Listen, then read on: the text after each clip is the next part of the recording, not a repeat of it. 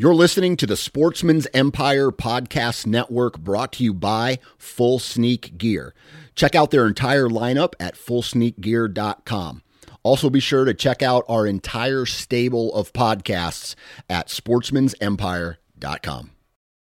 New from Moultrie Mobile, the Feed Hub offers first-of-its-kind cellular connection and control for nearly any spin cast feeder on the market. When used with the Moultrie Mobile app, you can monitor feed and battery levels, run feeders on demand, receive alerts when feeders are clogged, and remotely adjust feeding times. The Feed Hub is ideal for anyone who maintains feeders. Remove the guesswork and save time by planning feeder maintenance before you drive to your hunting property. For more information, visit MoultrieMobile.com. This episode of the Sportsman's Nation is brought to you by Outdoor Edge and their complete lineup of replaceable blade knives, fixed blade knives, and game processing kits. Now, we've all been there before, trying to field dress your wild game with a dull knife. This is where Outdoor Edge really steps in. With the Razor Safe system, you can have a brand new razor sharp blade with just the push of a button. No more dull blades and no more problems processing your wild game. To check out all of the products from Outdoor Edge, visit OutdoorEdge.com. And at checkout, enter the discount code NATION30. That's NATION 30 for 30% off of your purchase. And I was the animal fighting guy. I was the guy.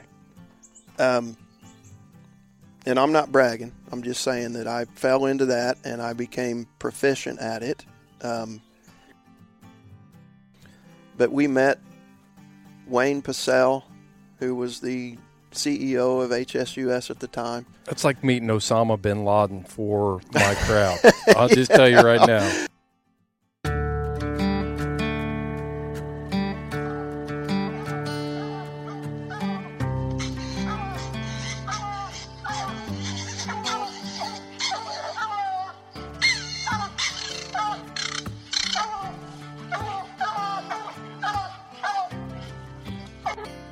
This is the Houndsman XP Podcast.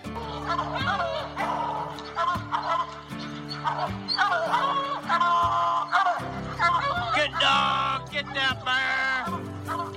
Get that bear in here.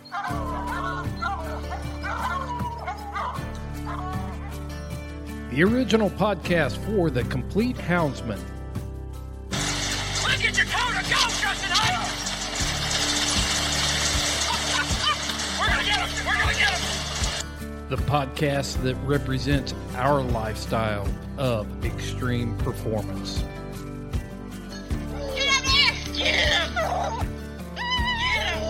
Yeah, good boy, Ranger. Uniting houndsmen across the globe, from east to west, north to south. You know, if you're going to catch a cat or a lion, you know, you have to have teamwork. We take you to the wildest places on earth. Yeah, so how many days a week can you spend in Medak? As much as I can, to be honest with you. Anytime that I get, I'm out there. Join us for every heart-pounding adventure on Houndsman XP. I'll tell you like I tell everyone else, I'm going to hunt whether you're here or not, so you might as well be here.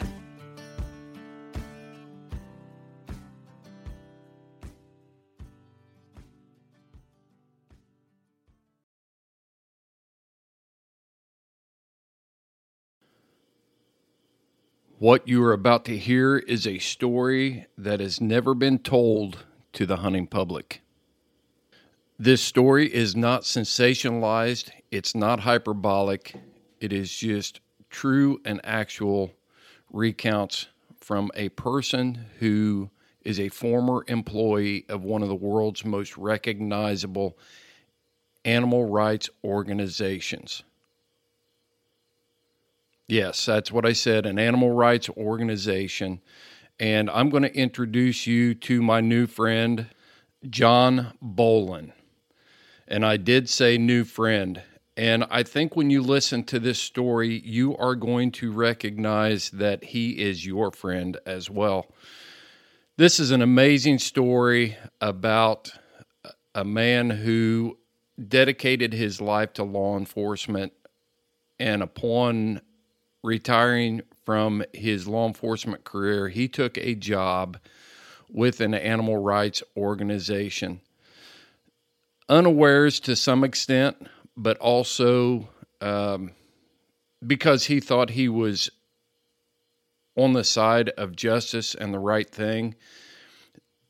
John Bolen sat in executive meetings with the executive staff of an anti-hunting animal rights organization. And I know this story has never been told because John's never told it. And there has never been a person that has escaped the animal rights movement from the level that he was at and was able to talk about it. And you're going to hear about that. You're going to hear things about emails and plans and logistics and all, non-disclosure agreements and graft and corruption and downright dishonesty and lying and misrepresentation of the facts, all to push an agenda that is there for no other reason than to strip you of your freedoms. And John has come out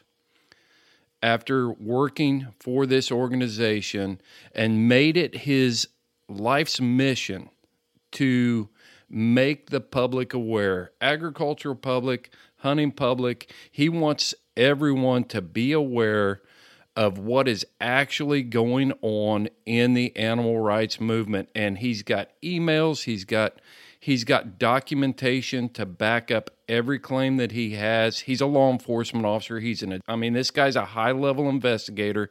He knows how to document facts. He knows how to preserve those for evidence and things like that. And he kept this stuff for his own protection. And now he is sharing his story and telling the dirty secrets behind the animal rights movement. And he wants to share that story with us. We as houndsmen, the most vulnerable segment of the hunting community, because he wants us to know what we are up against. You are absolutely going to want to stick around and listen to this episode all the way to the end. He has got a great message for us as houndsmen. This is a farm kid that grew up in Indiana.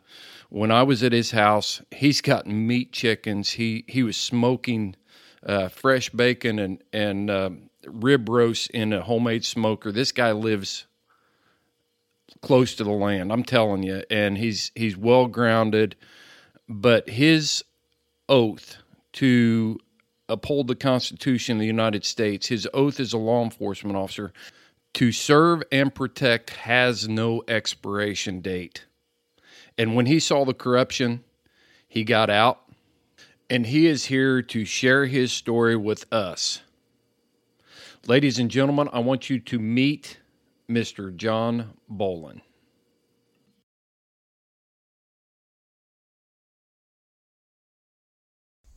Well, Houndsman XP fans, we have got a first for the Houndsman XP.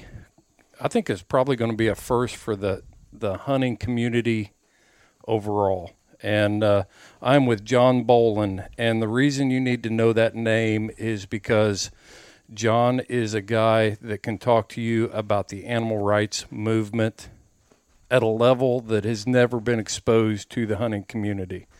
And John, I appreciate we're actually sitting at your home. You gave me a tour here, and so welcome to the Houndsman XP podcast, John. Thank you. I appreciate it. I'm looking forward to it. Yeah.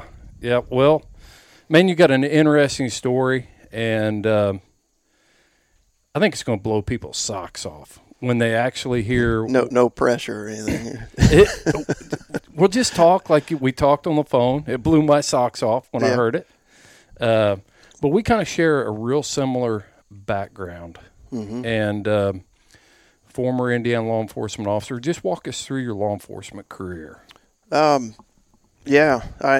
I always like to say that I had a very rewarding career in law enforcement. I was blessed, really. I never thought about going into law enforcement when I was growing up, when I was a teenager. It was not something that I had ever even imagined. Mm-hmm. But that's the direction that my life went. And in 1989, I started my law enforcement career right out of high school. Really? Yeah. What'd you do in the law enforcement community at 18 years old? I was 19 Okay. when they hired me. Morgan County Sheriff's Department hired me. So you got held back a year. You're kind of slow. No, wait a minute. I didn't go right out of high school. Come on, I graduated in 1988, and then had a couple little part-time jobs, but then ended up in the world of law enforcement. I went and applied at the Morgan County Sheriff's Department. At the time, they were at 110 West Washington Street in Martinsville, and it was the old brick jail that had been there since the 1800s, which I'm extremely blessed that I was hired in while they were still in that old building. The old jail building, it's a historic register building, and it's I think it's been converted into apartments, but they weren't allowed to do any like major alterations of the building, so it's still there. So like people's apartments door crossbar it really is the crossbar hotel now. There may be some. I haven't been in it since they did that, but I think there are still some of those obvious remnants of the jail, the bars. Yeah. But anyway, I started there in 1989. The sheriff at the time, his name was Charlie Beaver. I went in there and applied for a job as a part-time dispatcher and what they called back then, they called them turnkeys or jailers. Yeah. And I applied for the job, and he said, I'm going to give you a chance. I've never hired anybody under 21 years of age, but I'm going to give you a shot, give you an opportunity, and come to work. Mm-hmm. And I went to work there, and it was literally like Mayberry, because we had the dispatch center, and you and I understand this. We've seen the big modern dispatch centers, the 911 centers. Right. And a lot of your listeners have a visual of, I have to draw that distinction because they'll visualize the crime shows today in the big dispatch centers where all the everything's buzzing in there. Everybody's busy, the phones are ringing and all that. That's the modern day version. But then if you say Mayberry, then they get that picture immediately. And it really was a lot like that. Yeah. Because we had, when I was dispatching, we had the mic that you had to push down on the bottom of the mic and transmit. And the window where I sat, it was literally like the size of a closet. And there was a plexiglass window that faced the front steps of the jail, the building, and the public could come straight in and talk to me through that plexiglass. So you were a dispatcher and a receptionist. Yeah. All of the above. And if there was somebody that sometimes, depending on what shift you worked, if a deputy brought in or anybody brought in an inmate, you might have to tell the guys on the street to stand by unless it's an emergency, because you had to go back and book somebody in. Yeah. I mean, it was that way. And Switzerland County was similar, similar. So people could actually just walk in, go right to the counter. There wasn't even a window, and so similar. Dispatch just sitting right there. They didn't even have an intercom and a buzzer for the front door until probably 1998. Yeah. Yeah, just open to the public. Yeah, you just walk in. You could have came in and broke anybody out, right? That you wanted to. Mm-hmm. Times have changed an awful lot since then, but there was some what I call the old school cops still there, guys that hired in pre-Tennessee versus Garner. Oh, okay. And we could get into that, Yeah, this is a hound hunting podcast. Yeah, so we'll do a law enforcement training podcast here in a few minutes. So anyway, that's the long version of my beginnings. And it sounds like somebody just pulled up in my driveway. I have no idea who that is, but I guess we'll see. And I worked there for 8 years at the Sheriff's Department. I worked my way up into a full-time position. They moved from the old jail into the new jail in, I believe it was 91 or 92. And I became full-time dispatcher. And then in 94, I was hired as a merit deputy and went to the Law Enforcement Academy, class 94-117. Yeah.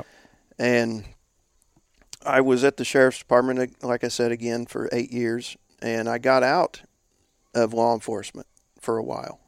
And, you know, there wasn't enough money there to support my family. I had gotten married in 91, and we were having kids, and the bills couldn't get paid unless I was working 2 jobs. So I made a choice to get out of law enforcement and I went to work for the Chrysler foundry in Indianapolis. Mm-hmm.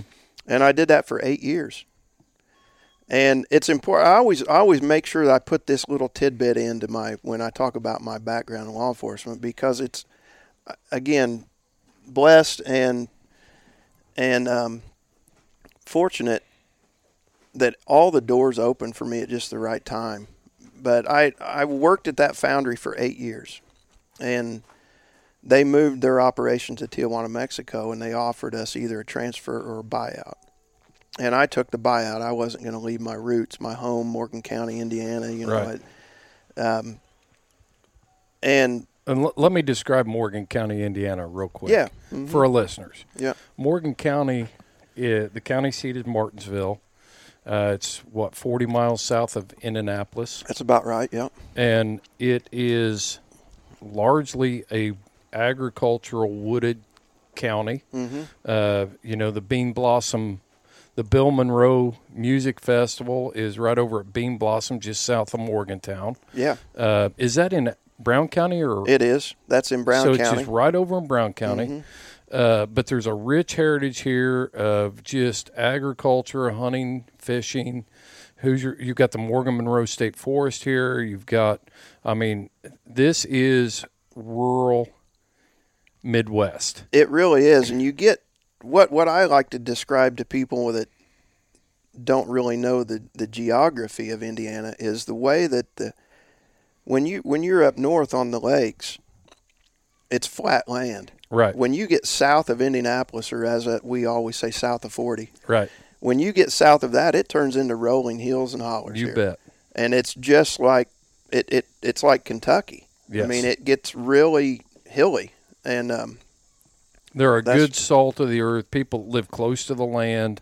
Morgan County, Brown County, Monroe County used to be this way, but people. My whole family migrated here from Kentucky and settled in Brown County, and they brought those traditions with them and all the things that come with it. So it's rural Indiana. So you went to work at the foundry, and then you got a job with the state. Well, I went to the city first. Okay, Martinsville City Police. I had lunch with a friend, and I said, the foundry closed. I don't know what I'm going to do. I'm 35 years old, and the only thing I know how to do is police work and foundry work. And right. And he said, well, the city has a position. He said, they haven't filled. He said, you should go see if you can get a job here at the city police. How old were you? I was 35. Which is a cutoff, which is a crucial age because you can't get into retirement. That's right. The public employee retirement fund. Yeah, you could work for a sheriff's department, I think, unless they've changed that. But you still can't. The city polices and the state level jobs, you couldn't be over 35. Right. And so I went and I talked to the chief of police and Franz Hollanders. I knew him, and I knew the mayor, Shannon Buskirk. I had worked with those guys when I was at the sheriff's department, and when I left the sheriff's department, I left on good terms. I left and had burnt no bridges there. Mm-hmm. And so he said, I'll give you a shot. He said, I'd like to hire you. Right. And so I was ecstatic about it, and a little bit nervous. It had been 8 years since I had been in law enforcement, and a lot had changed. Mm-hmm. And so I was driving down the highway after he told me he would hire me, and I'd already gone through the process, most of their process. And he called me, and you know how cops all tease everybody, not just cops, but anybody that's close that does the same things, the brotherhood, like your houndsmen, the guys that hunt with hounds, I'm sure it's a very tight-knit brotherhood, and you're sitting around a fire and you're poking and prodding each other and harassing each other. Well, cops are the same way, as you know. So he called. I said, hey, Franz. He said, how bad do you want this job? And I just paused like that for a minute. And I started laughing. I said, okay, what is it? What you're calling to mess with me? Of course I want the job. Mm-hmm. And, and he said, well, do you want it bad enough to go back through the entire academy? And Really? Yeah. And that's what I said. Just exactly the same expression you just had on your face. I was like on the phone with him in my car by myself, and I'm like, whatever. He said, no, I'm dead serious, John. He said the Law Enforcement Training Board has just recently changed the rules for coming back into law enforcement. And he said incrementally, if you were out 2 years, you'd have to go back and redo criminal law, whatever. Mm-hmm. If you're out 4 years, then if you're out 4 years or more, you have to go back through the entire academy. And I said, well, I've gone through it once. I need the job. Right. Let's go. So you went back all the way through, 13 weeks of Indiana law enforcement. It was a shorter version this time. I forget how long it was now, to be honest with you. That was class 2005, 165 or something like that. You've got two different academy classes. I'm on the wall at the Indiana Law Enforcement Academy twice. See, I told you were slow. Yeah, exactly. And one of the instructors, of course, I knew I was going to catch hell. I knew it. I'm sitting in the class up there, and one of the instructors says, John Bolin. And I said, stand up, sir, yes, sir. He says, are you a glutton for punishment, or are you just that damn dumb? I said, all right, lay it on me, whatever. So anyway, I got through the academy again, second time, and was working for the city of Martinsville. And I caught wind of a job through a good friend of mine, said that the Indiana Gaming Commission is Mitch Daniels, governor at the time. They had, I think it was House Bill 1510, actually, if I recall. They had decided to create a brand new law enforcement, a new police department, and it was going to be under the umbrella of the Gaming Commission. Because we had passed casino gambling in the state of Indiana. Yep. The horse tracks were lobbying at the State House for land-based casinos on their property. They were losing revenue. Mm-hmm. And before that, Indiana only had what they called riverboat casinos. Yeah, they had three. Okay. Two of them were right there. One was when they first started, you had the Grand Victoria, you had Argosy, and then you had one up on the Great Lakes. There were three, and then another riverboat, Belterra, came in Switzerland County, and then they put one in at Evansville. Okay. Isn't that right? Okay. Well, it sounds like you know more about the history of that than I do. Well, I was living with it. Yeah. I was right there with it. Yeah, that's right. And going through the whole thing. But so part of that deal was, and I don't want to go on and on and on, but my background and how I ended up where I am now and what we're going to cover later is, I think it's important to understand how I got to where I was and how fortunate I was. Yeah, so because your job with, we call it IGC, Indiana Gaming Commission. Right. Your job was to regulate all the casino gambling, but also investigate all of the illegal gambling and things. That falls under IGC's bailiwick. It was IGC's, but the different departments within IGC, there was the folks that actually did the casino work. That wasn't my department. If we ever went onto a casino property, people were getting nervous because we were there to do an internal affairs investigation. We did the internal affairs there, but we didn't work or regulate the casinos. What we were doing was going out throughout the state looking at illegal gambling. We were looking at criminal enterprises that survived off of illegal gambling in the state of Indiana. Yeah. And part of that just so happened to be animal fighting. Mm-hmm. And the animal fighting there was a lot of gambling, illegal gambling associated which is what with that. Drew you to that's right. that arena. That's what drew my boss, Larry Rollins, to that. We branched out from when we first started when our department first was created, we went after the illegal slot machines in the bars and stuff like that. Mm-hmm. They were really not regulated whatsoever. They were really basically robbing people, taking advantage of people that would go in there and play those machines. There was no regulation at all. Mm-hmm. So guys would go in, they'd have a few beers on Friday night, and they'd spend their entire paycheck trying to win. Try to win $10 on these machines. Southern Hound Hunting Magazine is the most comprehensive magazine that represents your lifestyle as a houndsman. If you can hunt it with a hound, it is being covered in the pages of Southern Hound Hunting Magazine.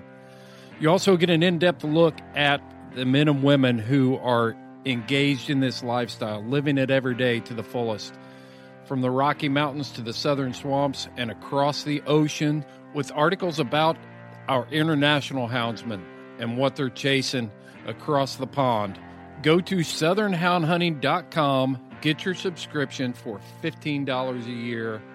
Southern Hound Hunting Magazine, promoting the fair chase experience. And then let me just wrap up my law enforcement career here. There was also a lot of criminal elements that went into the casinos. There had been a couple of cases of some fugitives that were had gone into some of the casinos, and the U.S. Marshals at the time, their warrants division ran by John Beeman, and I think he's still in charge of it there in Indy. They had been reaching out to the Gaming Commission quite a bit, to our department specifically, for footage and stuff, because there had a lot of guys that were wanted on warrants for the level that reached the seriousness where the U.S. Marshals Fugitive Task Force would get involved. These guys liked that high speed life, and they would go into the casinos and they would gamble and they would do different things in the casino, on the casino properties, and it was a good way that the marshals figured it was a good way to do some surveillance on some of these people. And even if it wasn't the fugitive, maybe their girlfriend worked at the casino, or that, they just started to get to where they really were using a lot of that information in tracking fugitives. And a good friend of mine he was on the Marshals Task Force, and he had mentioned that, you ought to, the Gaming Commission ought to put somebody on the task force, just full time on the Marshals Task Force, because there's so much of that that crossover. And so they called my boss and they said, would you have someone that you could task to us? Mm-hmm. And he said, yeah, I've got just the guy. And I was, again, lucky, extremely lucky. I was sworn in as a special deputy U.S. Marshal, and I was assigned to the Marshals Fugitive Task Force. And I began tracking fugitives with them undercover. And,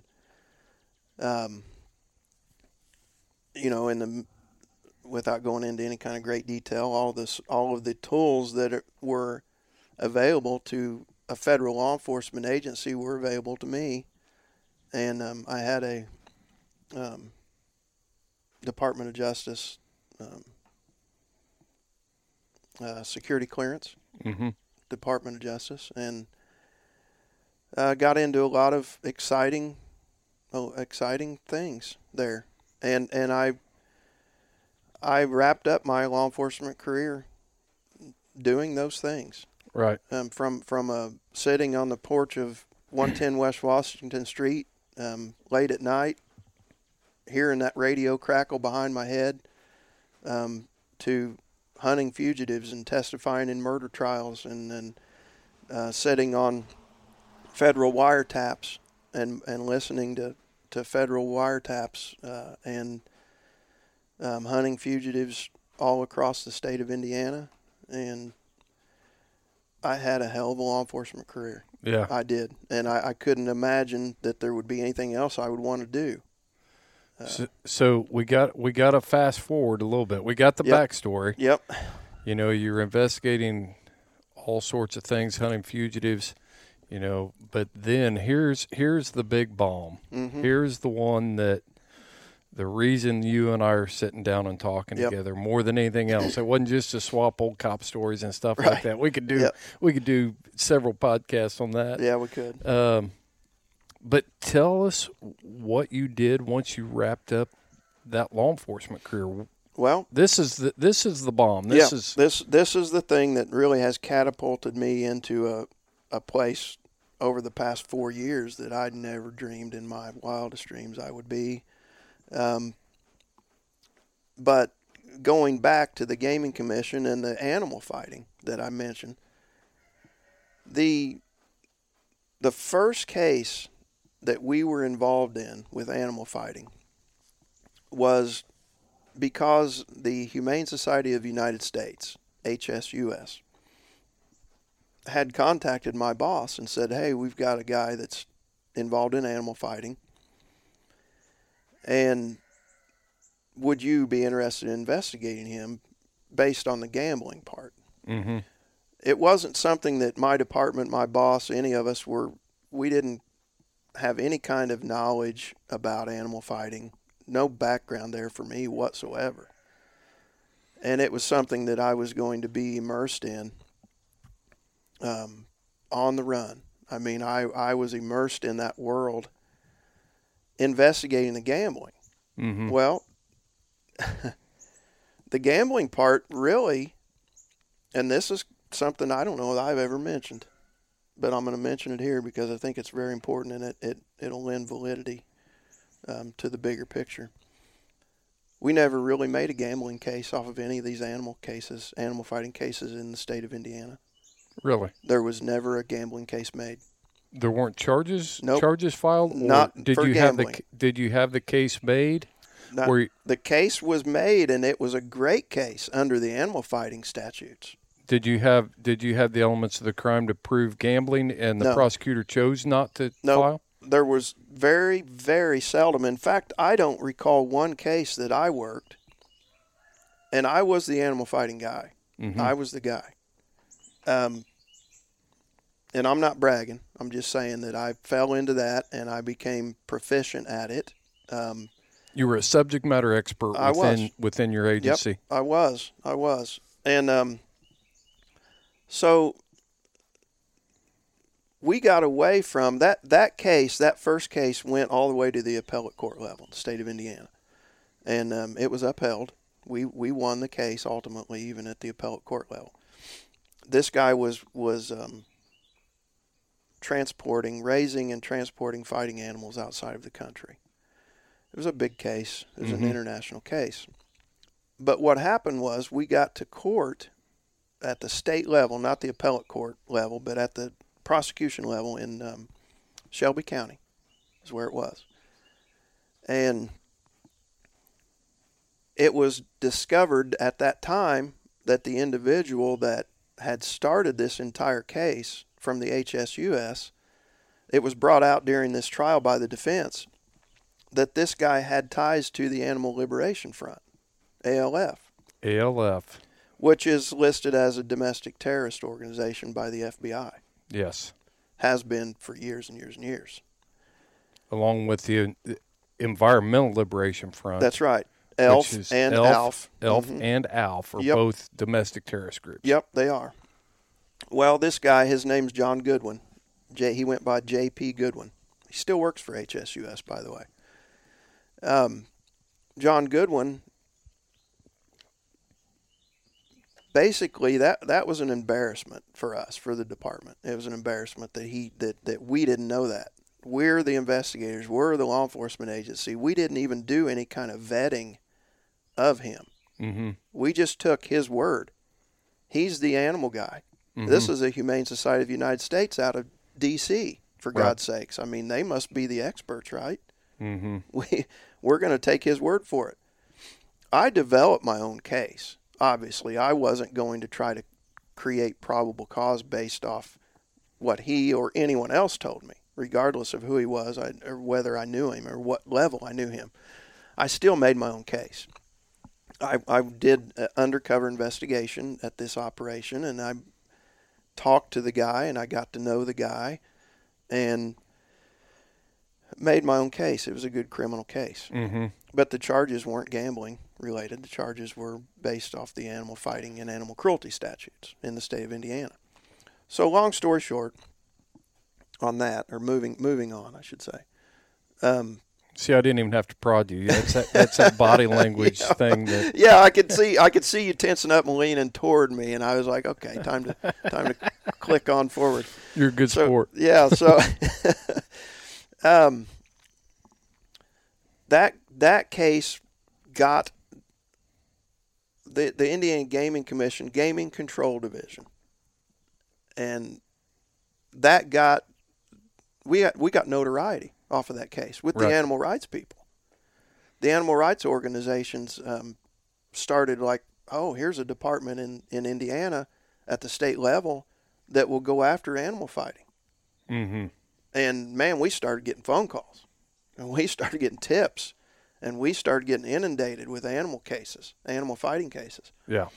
And I was ignorant to the whole thing, the animal rights movement. I was ignorant to that. I was a cop focused on cop stuff. And not only that, but you grew up in Morgan County, Indiana. Mm-hmm. I mean, if PETA held a rally back in those days down in Martinsville, it wouldn't have been good for them. They would No. No, there would have been, I mean, who knows what some of the local, I mean, this community and even the way I was raised in rural Indiana, rural Morgan County. You grew up hunting, trapping, fishing. Yeah. You've got a farm going on right here. There's meat in your smoker. So let's just dispel the rumor that you're a vegan or an animal rights activist or anything like that. Yep. And that's been a tough one. And man, that's a tough one to dispel when your audience learns where I went next. Right. That's why it's tough. I wanted to get in front of it. Yep. No, okay, let's go back to that. I was born and raised here on this piece of land where I live now. This was a cow pasture where my house and garage is sitting right now. This was a cattle pasture, and that was in the 70s. We grew up. We were a poor family. We were a big Brady Bunch family, and we didn't have any money. My dad worked at the post office, and we lived a very self-sufficient lifestyle. Mm-hmm. We raised animals to butcher and eat, and we hunted, we trapped. My dad worked so much that we didn't get a lot of first-hand experience with him hunting and fishing and trapping. He was a busy working man.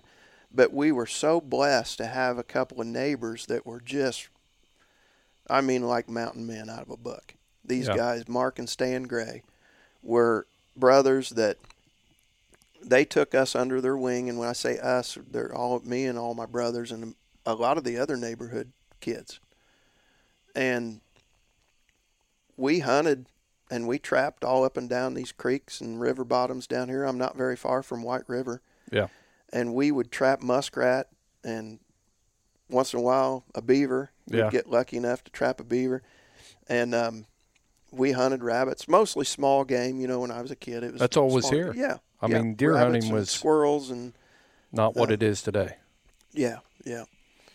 You grew up same way I did, John. Yeah, I mean, I grew up that way. And we had guns in our hands at a young age, and we weren't a threat to anybody. Right. And you know, we got big old timer knives for Christmas when we were little kids. Right. You know, all that. I mean, that's just the way we were raised. Right. We were running around out here with no shoes and no shirt on all summer long, and down in the creeks catching frogs and doing what kids did back then. Yep. But that's so getting back to fast forwarding 30, 40, however many years it was. I'm getting old. We got the attention, the Gaming Commission, Gaming Control Division got the attention of these animal rights groups. And my boss and I both got flown to D.C. To receive an award at this elaborate ceremony. The Humane Society of the United States put on this elaborate ceremony, and we received the Humane Law Enforcement Award. I believe it was 2010. I still have that award somewhere packed away just because it's an important part of my history. But we met Wayne Pacell, who was the CEO of HSUS at the time. That's like meeting Osama bin Laden for my crowd. I'll just tell you right now. Well, I have pictures, just so your crowd knows, I have pictures of shaking hands with this guy and receiving this award.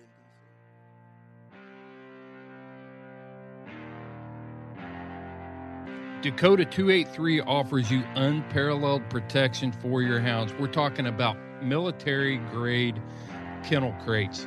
I got one of these 2-door kennel crates here at the house. It is super heavy duty. It's got slap latches on it that are stainless steel. Easily fits in the back of an SUV, or if you're traveling with a camper shell, it's a great way to keep your dog protected while you are traveling. You just got to check out their Dash series. This is a watering system, and I've used a lot of these portable waterers over the years, but this system is all integrated into one unit, and the way it's designed out of high-impact plastic, the water stays in the tank when you're not using it because you can put a plug in it. Check them out. The 3.5 is also compact enough that I can store it behind the seat of my pickup truck while I'm out hunting when it's super cold. I've had exterior tanks before, and as soon as I go to cold climates, then I've got to figure out how I'm going to get water to my hounds, and the Dash takes care of that. So check out Dakota 283 at Dakota283.com, and at checkout, enter the code HXP10 and get 10% off of your order.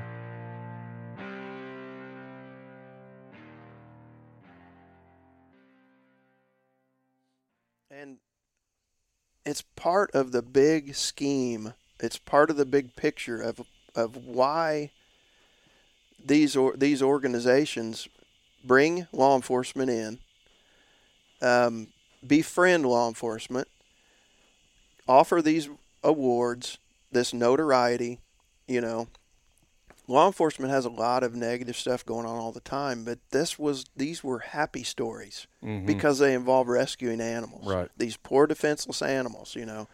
And anytime these animal rights organizations can get law enforcement, you see it all the time. It's a feel-good story. Yep. Even when you look at, the animal rights crowd works very hard to put a very negative light and paint hunters with a broad brush that we're bloodthirsty. Mm-hmm. But even we care deeply about our animals. Absolutely. Whether it be a bear we're chasing, there's coon hunters that spend thousands of dollars a year filling feeders to help wildlife and feed wildlife. Mm-hmm. And then not to mention the partnership you have with a hound. But the HSUS and this other group that you went to work for spend a lot of money trying to paint us in a light that doesn't represent who we are. Absolutely. And not only hunters, but any industry that has animals as an integral part of the industry, whether it be our food production, whether it be the rodeo industry, circuses. They've basically shut circuses down. They've achieved that. Right. Before we get down that path too far, let's move forward to where you went after Indiana Gaming Commission. Okay. What your job was. Let's set that part up. Yep. So with the HSUS and that I don't know this firsthand, but I understand the winds of politics at the state level and the way that people can start getting pressured and influenced to get away from working with an organization like HSUS, especially in the state of Indiana. So I don't know this firsthand, but I believe what happened was my boss started to get pressure from higher-ups in the state of Indiana to move away from working with the Humane Society of the United States on these cases because it wasn't looking good. It wasn't looking good. And it made this law enforcement department, this Indiana Gaming Control Division, IGC, it started to give them a bad it just looked like they were getting away from some of the values and important things that the state of Indiana. They were catering to a special interest. There you go. Thank you. Yeah. So, but we still needed the assistance, or at least we thought we did, of one of these organizations that can handle animals in a case. And let me just say this, because we haven't mentioned this. In law enforcement, when you seize evidence, and you'll get this more than anybody because your background as a conservation officer, you can seize any kind of criminal evidence and package it up, put it in the evidence room, and be done, walk away, and go to your next case. You can't do that with live animals. Right. You have to be able to house those live animals and feed them and tend to them every day. There has to be a vet there. There has to be. So when you're on an animal fighting case and you go into a property and you seize, whether it be one or two animals or hundreds in some cases, I saw cases, and this goes along with what we're getting ready to go and delve into now, but I saw cases where there were thousands of animals seized throughout the country. And so we moved away from working with the Humane Society of the United States, and we chose the lesser of two evils, the American Society for Prevention of Cruelty to Animals, ASPCA.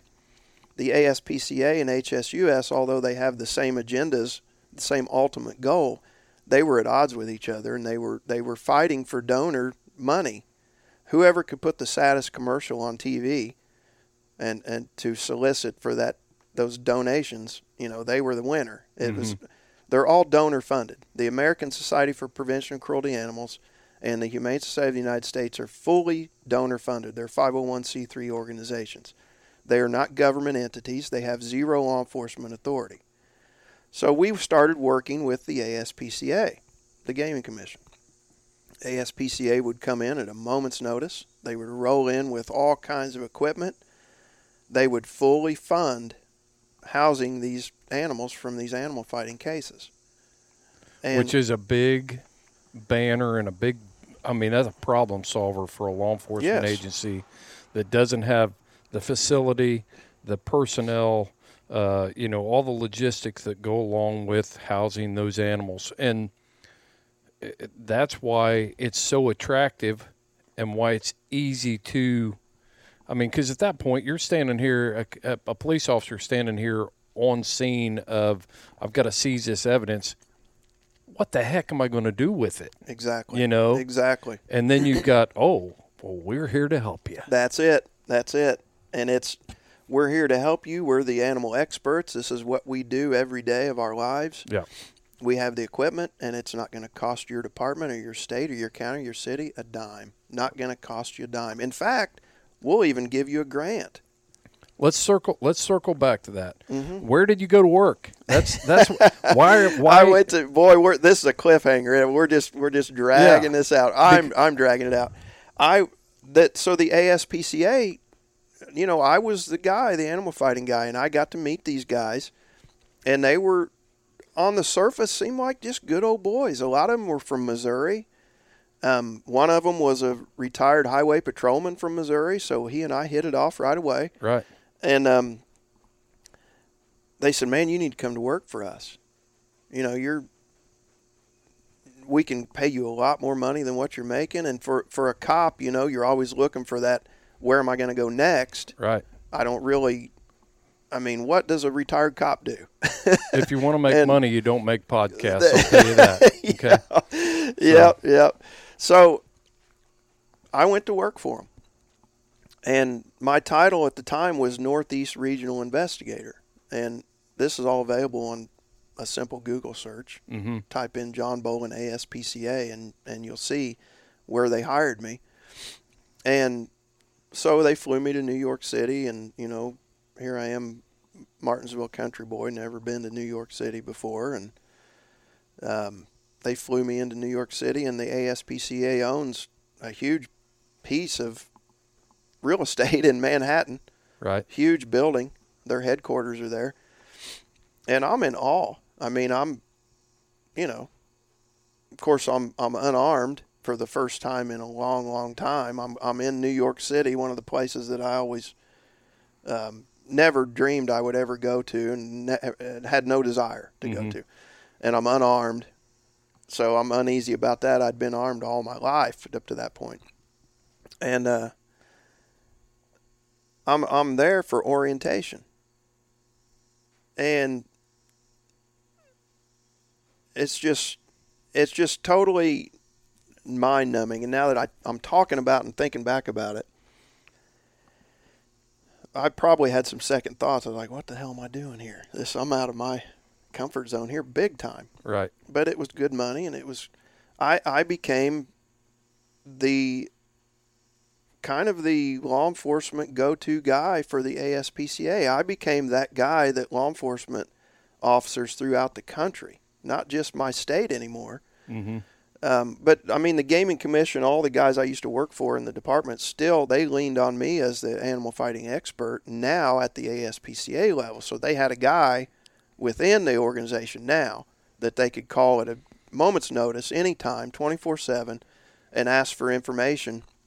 How do I type this probable cause on this? How do I can your department help us? Can the ASPCA help us? And, of course, the answer was always yes, because they had an inside guy now. So we're going to dig down into this a little bit more. I kind of want to set this up, why it's important that we talk to you, and what message here is relevant for houndsmen, because these groups have tried to paint hound hunting and hunting with hounds as animal fighting, and that's how they try to get their traction and appeal to that emotional side. And you went to work for an organization that is definitely in that fight and has been involved. Even our houndsmen are vulnerable to unreasonable searches and seizures, things that they aren't maybe well-versed in, or maybe they're even bullied into submitting to this sort of stuff. And you worked in those levels, but you don't now. So let's skip. We'll skip that part of the sandwich, and let's go to how you left, and then we'll go back and talk about some of the parts and why it's important, because I think this is huge. Right. So I was there for a little over 3 years. It wasn't very long into that time period that red flags were flying up all over the place for me. I was seeing a lot of questionable practices with it. The biggest thing for me was just the outright disingenuous backbiting and their nasty attitude toward law enforcement in general. They secretly despised law enforcement. Although they knew they had to have law enforcement, they have to have law enforcement to come onto your property to seize anything. It has to be a criminal case. They don't have law enforcement authority. Right. So they become the so-called expert that's written into the probable cause affidavit for the search warrant. It gives them the right, as they become an agent of that law enforcement department. And they're written in to the probable cause, giving them authority to go onto the property just as if they were a police officer. And you were helping. I was helping. You were helping ASPCA get their foot in the door with law enforcement to be able to enter the property. They hired me to gain credibility with law enforcement. Okay. That was their sole purpose for hiring me. What did they tell you, though? They told me that I was being hired as an investigator, that I would investigate allegations of animal cruelty because on any scale. Because who doesn't get, nobody wants to see, whether it's a bunch of poodles or it's a bunch of hounds or it's a bunch of horses. We as human beings, we don't want to see that, and we know that those types of real crimes, not emotionally charged, not hyperbolic, emotionally charged stuff, but real crimes need to be investigated. And I think I can speak for houndsmen that, man, I don't want somebody representing me that's not feeding his dogs properly, not taking care of his dogs. Right. I don't want that guy getting raided by the sheriff's department and his picture being out there. I'm totally against that. So from our conversations, what I've heard you say, that's why you went to work for the ASPCA, because you saw that 10% of good stuff. You wanted that. It was righteous, you know. Well, that was part of it, but Okay. I won't go in. I won't try to say or create this persona for myself that I was A crusader for animal rights. Yeah, because Okay. I mean, in my opinion, growing up on a farm and seeing animal husbandry firsthand, bulls, cattle being dehorned, cattle and hogs and every other animal on a farm being castrated. This is animal husbandry. Mm-hmm. And it seems extremely cruel and extremely violent sometimes. But my idea of animal cruelty when I went to work for the ASPCA was it seems cruel and violent without context. Right.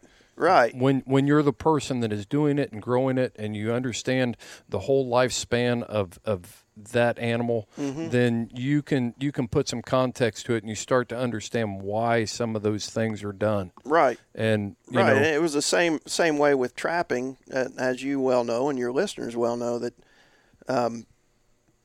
oftentimes when you run that trap line, there's live animals there that have to be dispatched. right. And these animal rights organizations are, we'll get into, of course, deeper and deeper into their true agenda, but to get back on track where we were, I truthfully, in complete transparency here, like we discussed before you even fired this recorder up, I went to work for the ASPCA because it paid really well. And I didn't have any idea what an animal hoarder was, what a puppy mill was, what a factory farm was. These are all their terms. I even to say their catchphrases leaves a bad taste in my mouth. Yeah. But these are the terms that we have all come to understand or know, we think we understand. They're propaganda terms. Right. And so anyway, my first red flag at the ASPCA was I went to my boss and I said, as a law enforcement officer, I'll do two of these red flags back to back because it's the same person. And she no longer works there, but she was the director of investigations at the ASPCA. How she got the position, God only knows. But I said, hey, in law enforcement, if we're going to be an expert on something, we have to go through a lot of training. And where am I are you sending me to training? Because other than animal fighting cases, I don't know if the first thing about investigating any kind of animal cruelty whatsoever. I have no clue. The animal control people or Humane Society, local Humane Society did all that stuff when I was a cop. We didn't do it.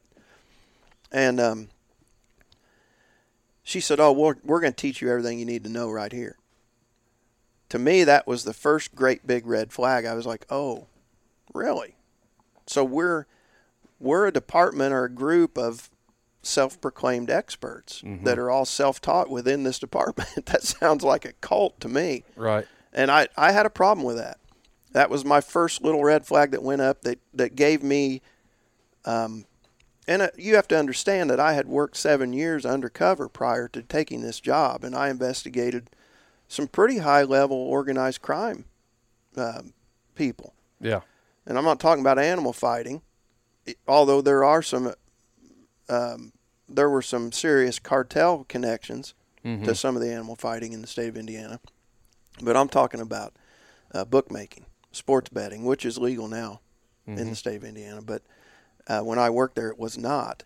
And I investigated I knew the investigative tactics and techniques, let's just put it that way. Yeah. And when I saw this, I began to have some reservations and I started to really pay attention from a different perspective. From that ex-cop Like, do these perspective. people really know what they're doing? Yeah. Am I getting played? Yeah, exactly. Am I being used? Exactly. And the next immediate red flag was my first report that I submitted to the same individual. I submitted a report, and again, not bragging, but just lending credibility to where we're going with this. I had submitted reports at every level in the justice system throughout this country. I had submitted reports at the county, city, state, and federal level. I had submitted information, probable cause, and information for indictments, federal indictments. I had submitted information to obtain, to get to the ability to have federal wiretaps on cases and things like that. So I knew how to type a report.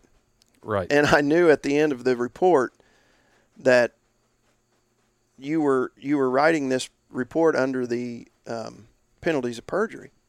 At the end of a report, you would say, I swear and affirm that the foregoing information is true and correct to the best of my knowledge and belief. Well, I submitted a report to her, and it came back to me heavily edited. And I said, what's this? I said, I know how to write a report. This isn't my report. This isn't my verbiage. This isn't my... She said, well, that's how we do it. And I said, no, that's not how we do it. This is not my report. And she said, John, you're not a cop anymore. You're not a cop anymore. Yeah. And the disrespect to law enforcement became really obvious. So what she was saying is, you're going to do it my way. Yeah. And this is not how we write a report to satisfy our ends, our to agenda, means. our ends. That's exactly right. Yeah. That's exactly right. And I bristled. I mean, I'm not the kind of guy that I'm not putting my name on something if it ain't mine. Right. And I bristled, and I told her, I said, look, that's okay if that's what you're going to do, if you're going to edit every one of my reports. And she edited every investigator's report, heavily edited, sometimes added paragraphs, sometimes removed paragraphs. Wow. Yes, their agenda, their propaganda, it has to fit their narrative. It has to fit. She didn't want an objective approach. She didn't want a law enforcement approach to what I observed. She wanted a clear path to their agenda, to their propaganda. It had to fit the narrative, like you said. Integrity, honesty had no bearing on no it. No bearing whatsoever. Yeah. And I said, okay, that's fine. But I said, from now on, when I submit a report, it's going to indicate that this report was edited. And because I will not stand in a courtroom and raise my right hand and testify that this report is a true and accurate representation of what I witnessed. I won't do it. And I just wanted the opportunity so badly. I never had the opportunity in court where a defense attorney said, Mr. Bolin, is this your... I was wanting so badly to say, nope, it's not. It's not. I wanted to expose that in a courtroom because then it becomes record. Yeah. It becomes a record then. I never got the opportunity to expose it in a courtroom. Why not? Why didn't you ever get the opportunity? I never had to testify to one of these cases that in a courtroom. Most of them pled out. These people can't fight this system. You can't. When you get the ASPCA or I shouldn't say can't fight it, because there have been a few rare incidents in this country, even while I was there, cases that I had a lot of heavy involvement in where people fought and won. Civil cases against the ASPCA and HSUS. You're not the only former employee of ASPCA. Why aren't there other people that are coming out that have had bad experiences with ASPCA? They're terrified. First of all, they're bound up legally, and I'll get to that. But they're terrified of these organizations. You just look at in the hunting community specifically, trophy hunting especially, the ones that the dentist here a few years ago that went somewhere and killed a lion. Right. He was destroyed, absolutely destroyed by these people, and they destroy their character. It's character assassination. They go after them. That's one of many, many, many examples of anybody that wants to go out and show any kind of sense of pride in what they do, whether it be hunting or rodeo or raising livestock or whatever it is. Any sense of pride or any kind of advertisement that you want to do based on your animal related business or hobby, be careful when you do it, because these people are there watching. But to get back to your question, I am the only individual that ever worked at that level at the ASPCA. I was in the Field Investigations Response Group. They've since renamed themselves the National Field Response, NFR, and they've taken all of their profiles and bios off the internet. You can't see them anymore. But I was the only one at that level that when I resigned, I requested an exit interview, and they denied my exit interview, and I kept copies of all this email. That's another thing that I started doing as an investigator. When all these red flags start going up, I started documenting everything. CYA, baby. Yep, I documented everything. And I did that working for the state. Yep.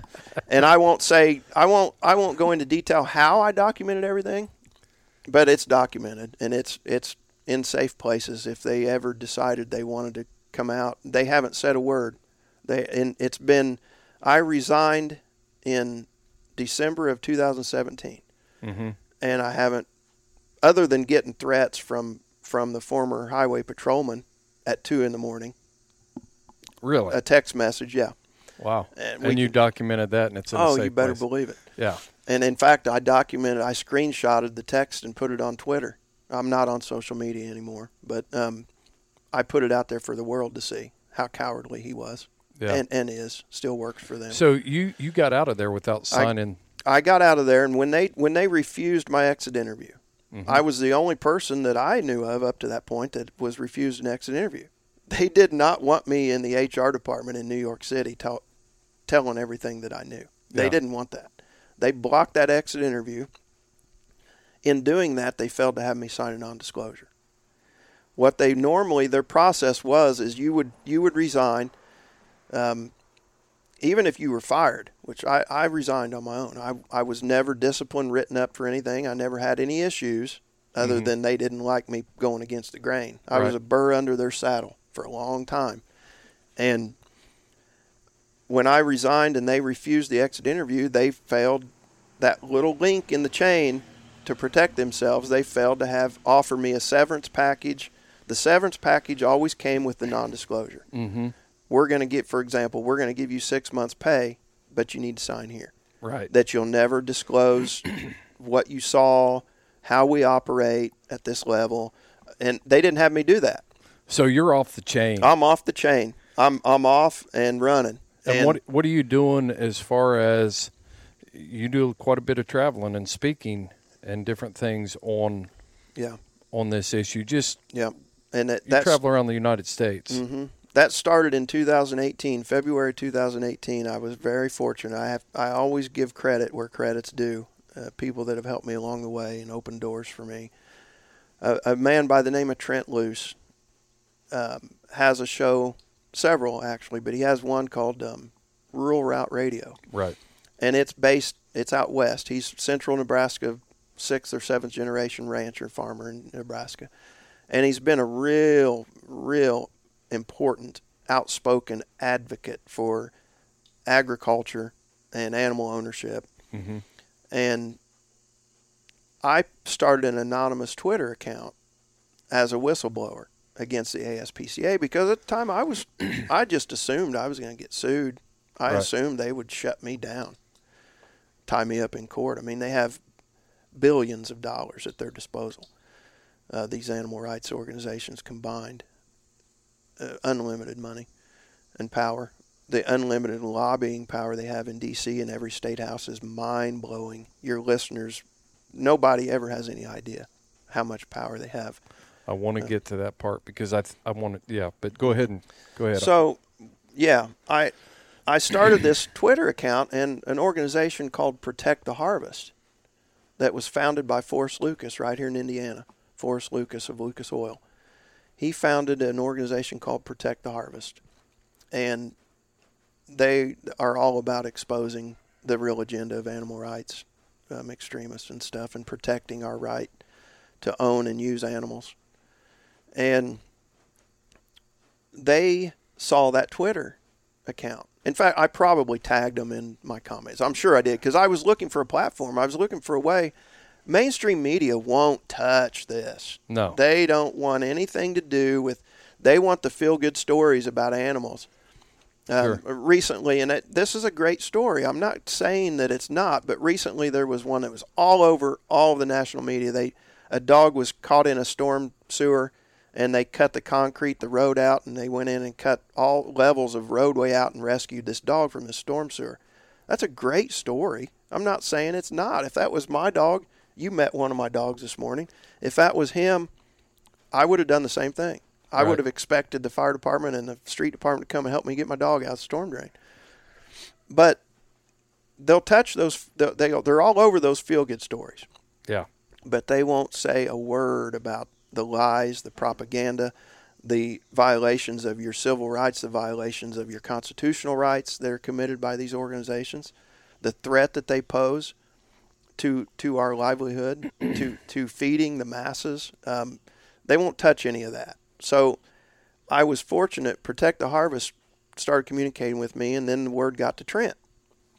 And Trent started communicating with me on direct messaging and stuff like that until I felt comfortable enough to talk to him on the phone. Right. So then we went to telephone conversations leading up to, he said, I want you on my show. I want you to come on my show.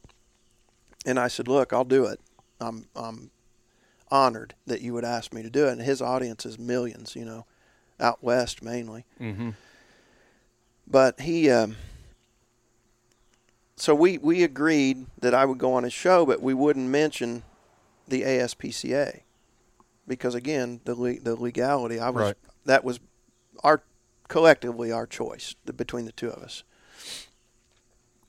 So the first couple of interviews I think that I did with him, I just said I worked for an animal rights organization, a national animal rights organization. Then finally, I was like, you know what? I got to say who they are. I got to say who they are. So we just started saying who they were. And then I was, like you said, started to get invitations to speak. I spoke at a symposium in Denver, Colorado.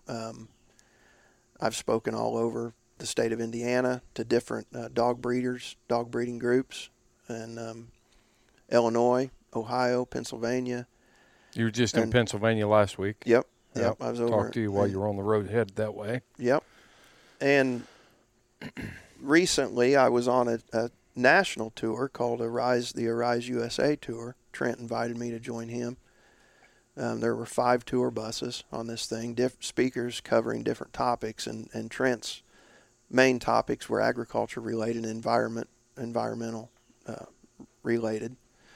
And I joined him on that tour, and I had the opportunity to speak. I lost count how many states.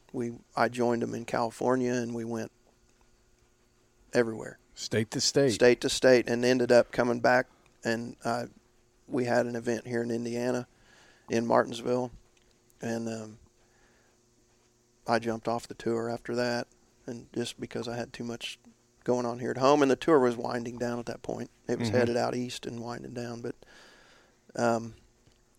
so all the things you've seen, since this is a hunting podcast, it's focused. Our main focus is hunting with hounds, and the ethical pursuit of game while using hounds, and legitimizing the hunting with hounds as a valid management tool.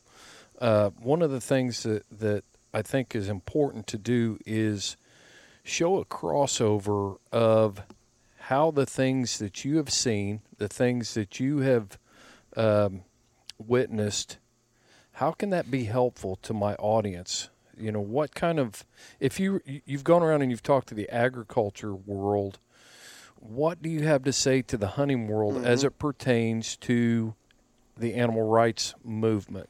The same thing that I would say to the agriculture world, and a lot of your listeners on your podcast are crossovers. They're going to be raising animals too, because most of them are rural people. And I'm not taking anything away from anyone that lives in the city that hunts with hounds. I mean, they're but most are rural. So your audience they're raising animals too. They're raising livestock. They may have hogs, cattle, chickens, whatever. So it is a very interesting, unique audience. But what I'll say is the same thing I say to the other people I've spoken to. You have to be involved in your community. And when I say involved, and this is the big thing, Chris. We all like to talk about these things. We all like to hear about these things. People like to have a voice. I get wonderful receptions when I speak because I'm saying the things that people want to say. At a level where they don't have the time or the knowledge or whatever to do it. Or the experience. The experience or the willingness to do it. First and foremost, your county sheriff. You need to know who he is. You need to take time to introduce yourself to him. And you need to ask some very direct questions. You need to ask him, have any of your officers been trained by law enforcement or by animal rights organizations? That's a big question that needs to be asked. Unfortunately, the National Sheriff's Association is in bed with these organizations in a big way. And I would like to say it's just because of ignorance, but we can't say that because these aren't stupid people. Right. The leaders of the National Sheriff's Association are intelligent, lifelong law enforcement guys that have seen just about everything you can see. But they've made a choice to be involved in these organizations, with these organizations. The Humane Society of the United States has a training division that all they do is they hire current and former law enforcement officers to go all over the country training law enforcement in how to investigate animal cruelty. Okay. Now, on the surface, people would be like, well, that's great. That's a wonderful thing because they're not charging. It's not costing the sheriff's department anything. This is free training. But when you look at their big end goal, their main goal is to stop all animal ownership. And you know, I have had people say, "Oh, come on now, John, that's extreme. That can't be. They can't possibly want." Right. Yes, they do. They either want to stop animal ownership or so heavily regulate it, tie it up in so many state, federal, and local regulations that you just throw up your hands and walk away from it. Say, I'm not doing it anymore. I'm not going to raise these dogs anymore because now there's a county ordinance or a city ordinance that's pushing. Let me tell you, Chris, and let me stress this to your listeners. These animal rights people are not just sitting in D.C. and New York City. They are in your local meetings, and you're not.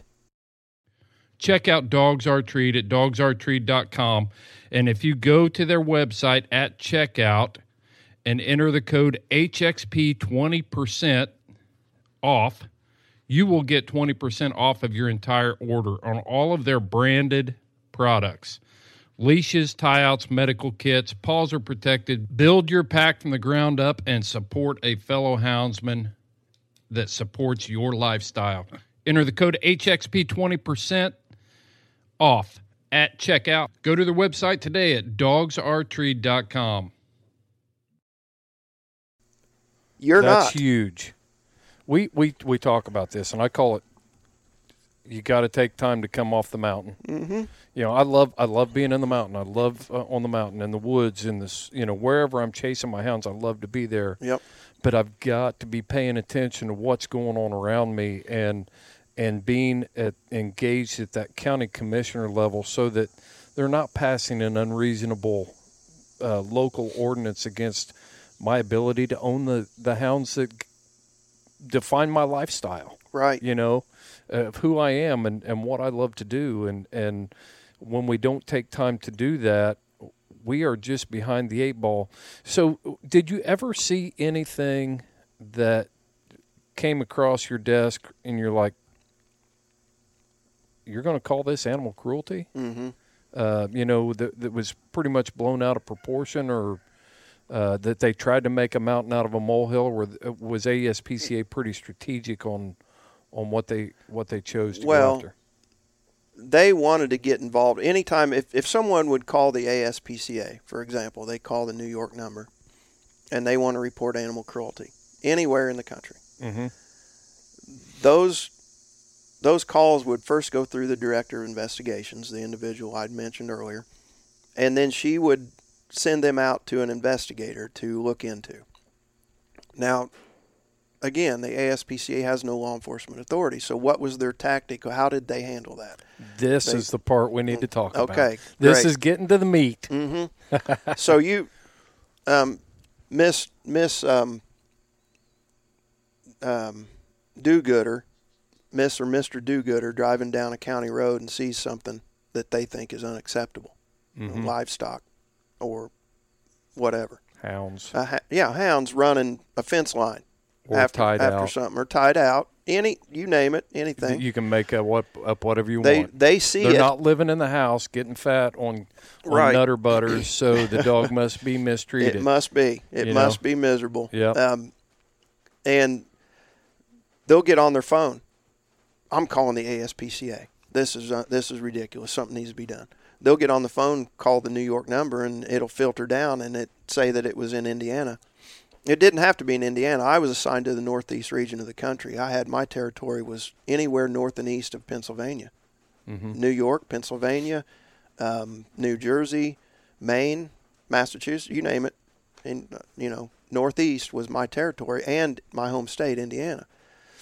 And that changed over the course of the few years I was there, where it expanded really basically to anywhere in the country. I had cases in California and everywhere. But so she would call me and she'd say, John, I got this complaint about, and I'm going to use one that was an actual scenario, upstate New York. She said, we got this call. These people drove by a pasture and there was a cow that looked like it was in distress. What the hell does that mean? Exactly. In distress. It's another animal rights catchword. There's so many of them that I'll share with your listeners as time goes on. More segments of whatever we do, but I want to educate your listeners on all of their tactics and their terminology. That's my lifelong goal now.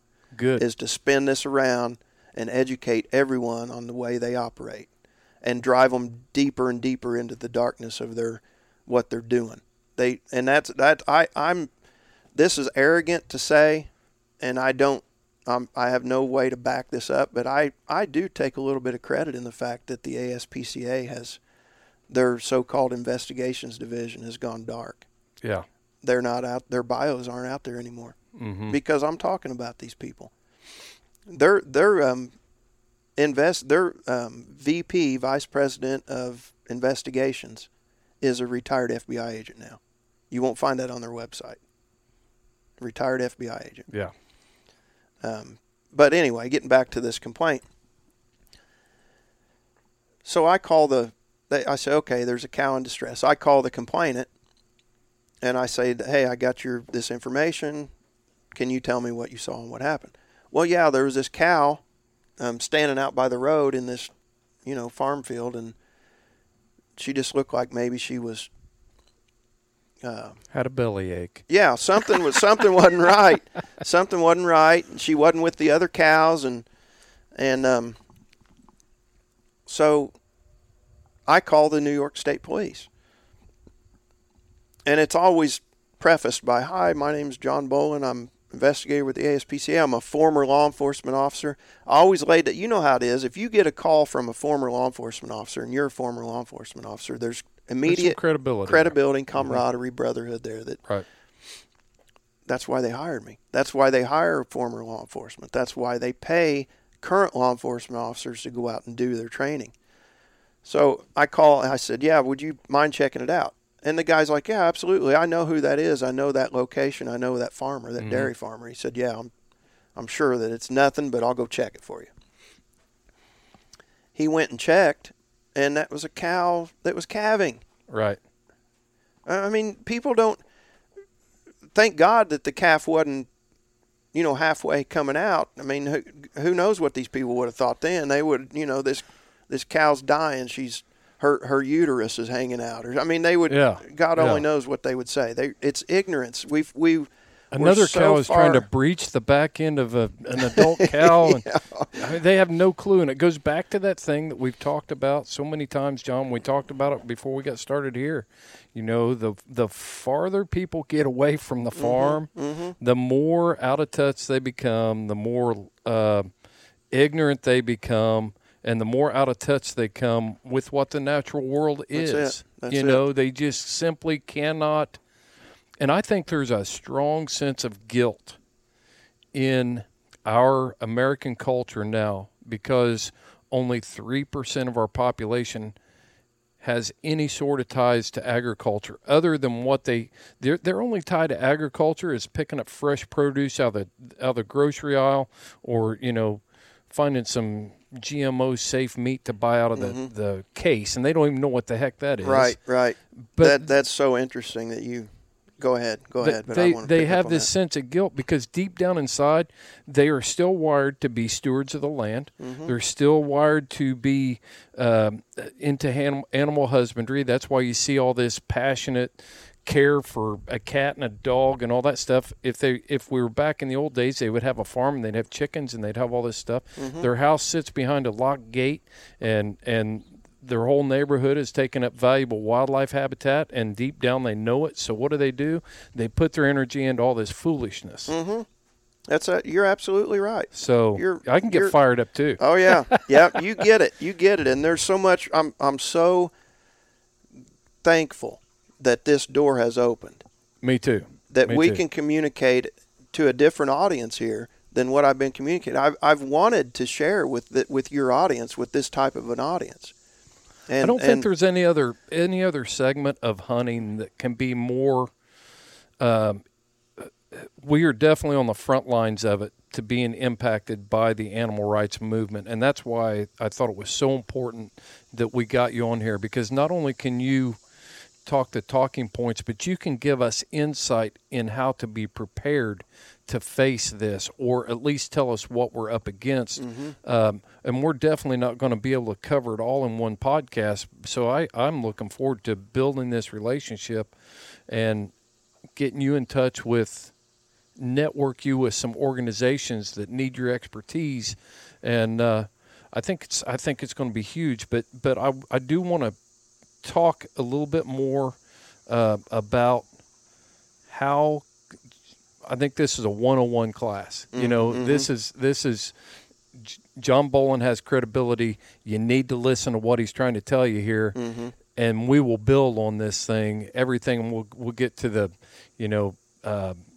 protecting your constitutional rights and all this other stuff. But houndsmen need to understand what they're up against and who the enemy is. We can't face the enemy, and we can't be effective if we don't know who they are. Right. And you have been on the inside of that. You're almost like Kevin Costner in Dances with Wolves, I wish. Beautiful part of South Dakota. Wow, I've been there. That's beautiful. But just that part where he had been with the Army, and then he was able to show the Sioux, the dark parts of that, and he said, they hate me like no other because they think I'm a traitor. Right. And you're there. Yeah. You Absolutely. have the ability to be that guy. The animal rights community despises me. They despise me. They don't want. I went into a local when I was talking about they're at your local meetings. I was in northern Indiana at a zoning meeting, and I was invited there by Craig Curry from Protect the Harvest, and he joined me. And they didn't know who we were. Nobody there knew who we were. But the animal rights people that were there, that were pushing for a change in this ordinance, and this I don't even remember the details of the ordinance, but it was going to affect animal owners in this small community. They were pushing, and they thought that they really had some wind behind what they were doing. And I stood up and introduced myself and testified at this meeting about the animal rights agenda and who I was, my background. And these people, you could have heard a pin drop. Those animal rights people, they went out of there with their tails between their legs. And I'm only telling you that because they didn't expect it. They didn't expect any kind of fight. They're so used to pushing their agenda through, ramrodding their agenda through at every level without resistance, that when they do meet resistance, they don't know how to handle that. They're not used to that. Well, I think part of the reason why they've been successful is because they have got their talking points down very well. And the reason we produce podcasts like this for our listeners is so that they can start to develop the narrative that they need when they go to that meeting.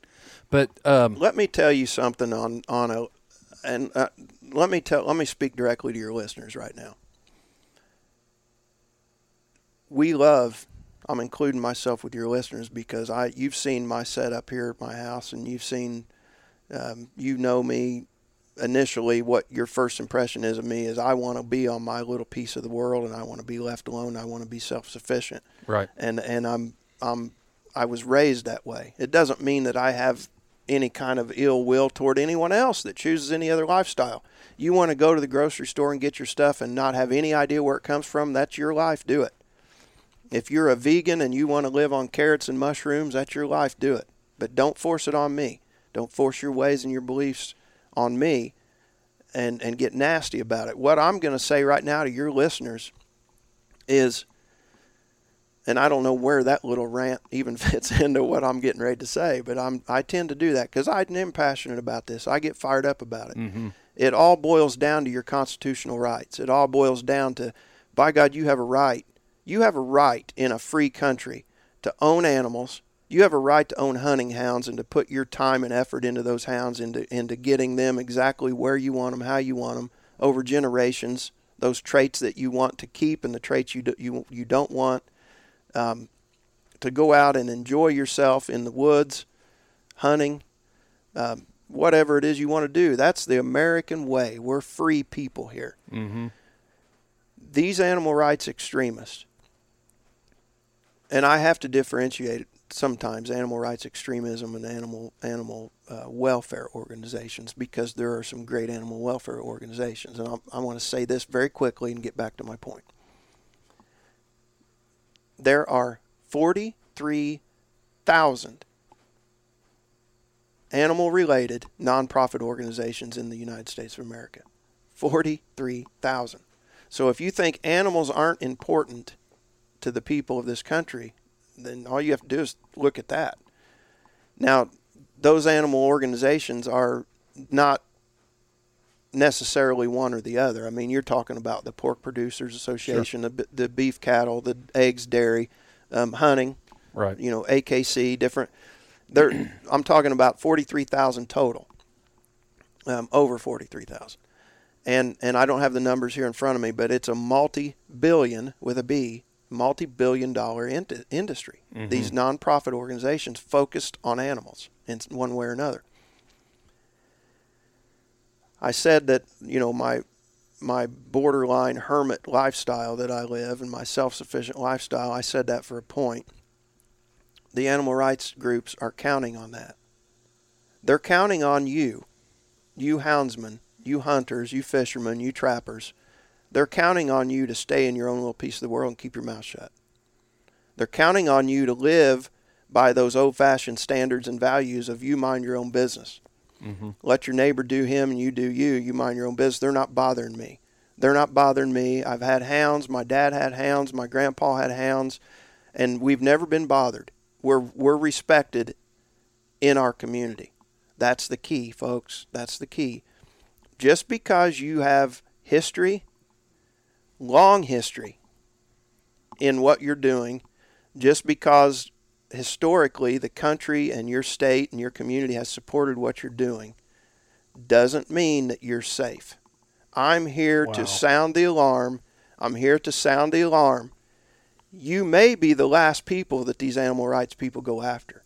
You may be, but I can guarantee you are on their radar. You are there. You are on their radar. And if they can villainize you, they're going to villainize you. They're going to destroy you.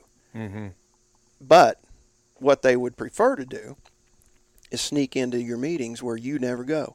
There's people listening on this podcast right now. There's a vast majority of this audience wouldn't even know where to go for a zoning meeting. They'd have to look it up. They'd have to call somebody and ask them, where was the zoning meetings? Where's the county council meetings? Where's the county commissioner meetings? What's my sheriff's name? What are the deputies' names? They don't know. The animal rights activists know that. The animal rights activists know it. They've got databases full of this information. They update it on a regular basis.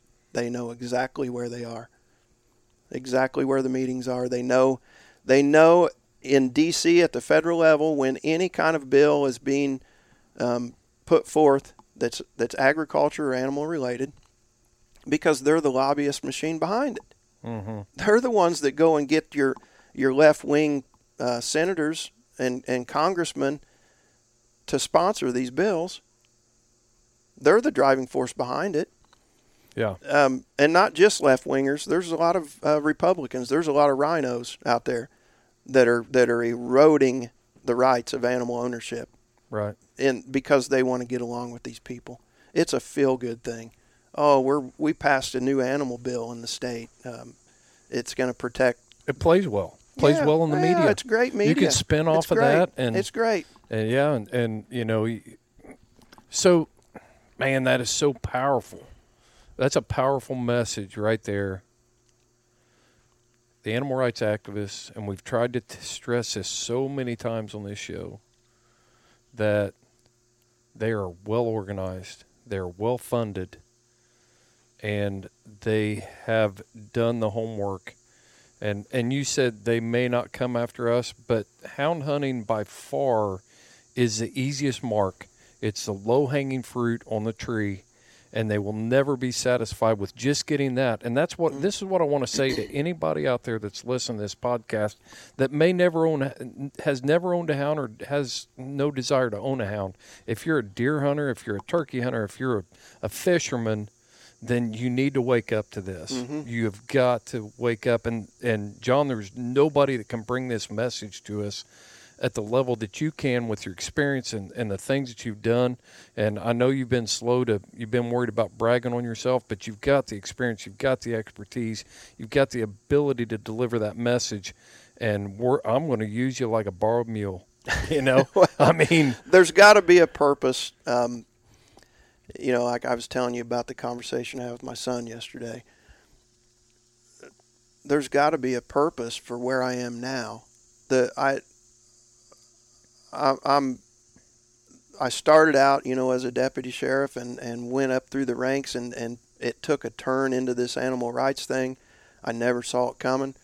But thank God the way that I was raised, and the way that I was trained in law enforcement is what you say, what you put on paper, and what you speak publicly is record. And it's the truth is going to help others.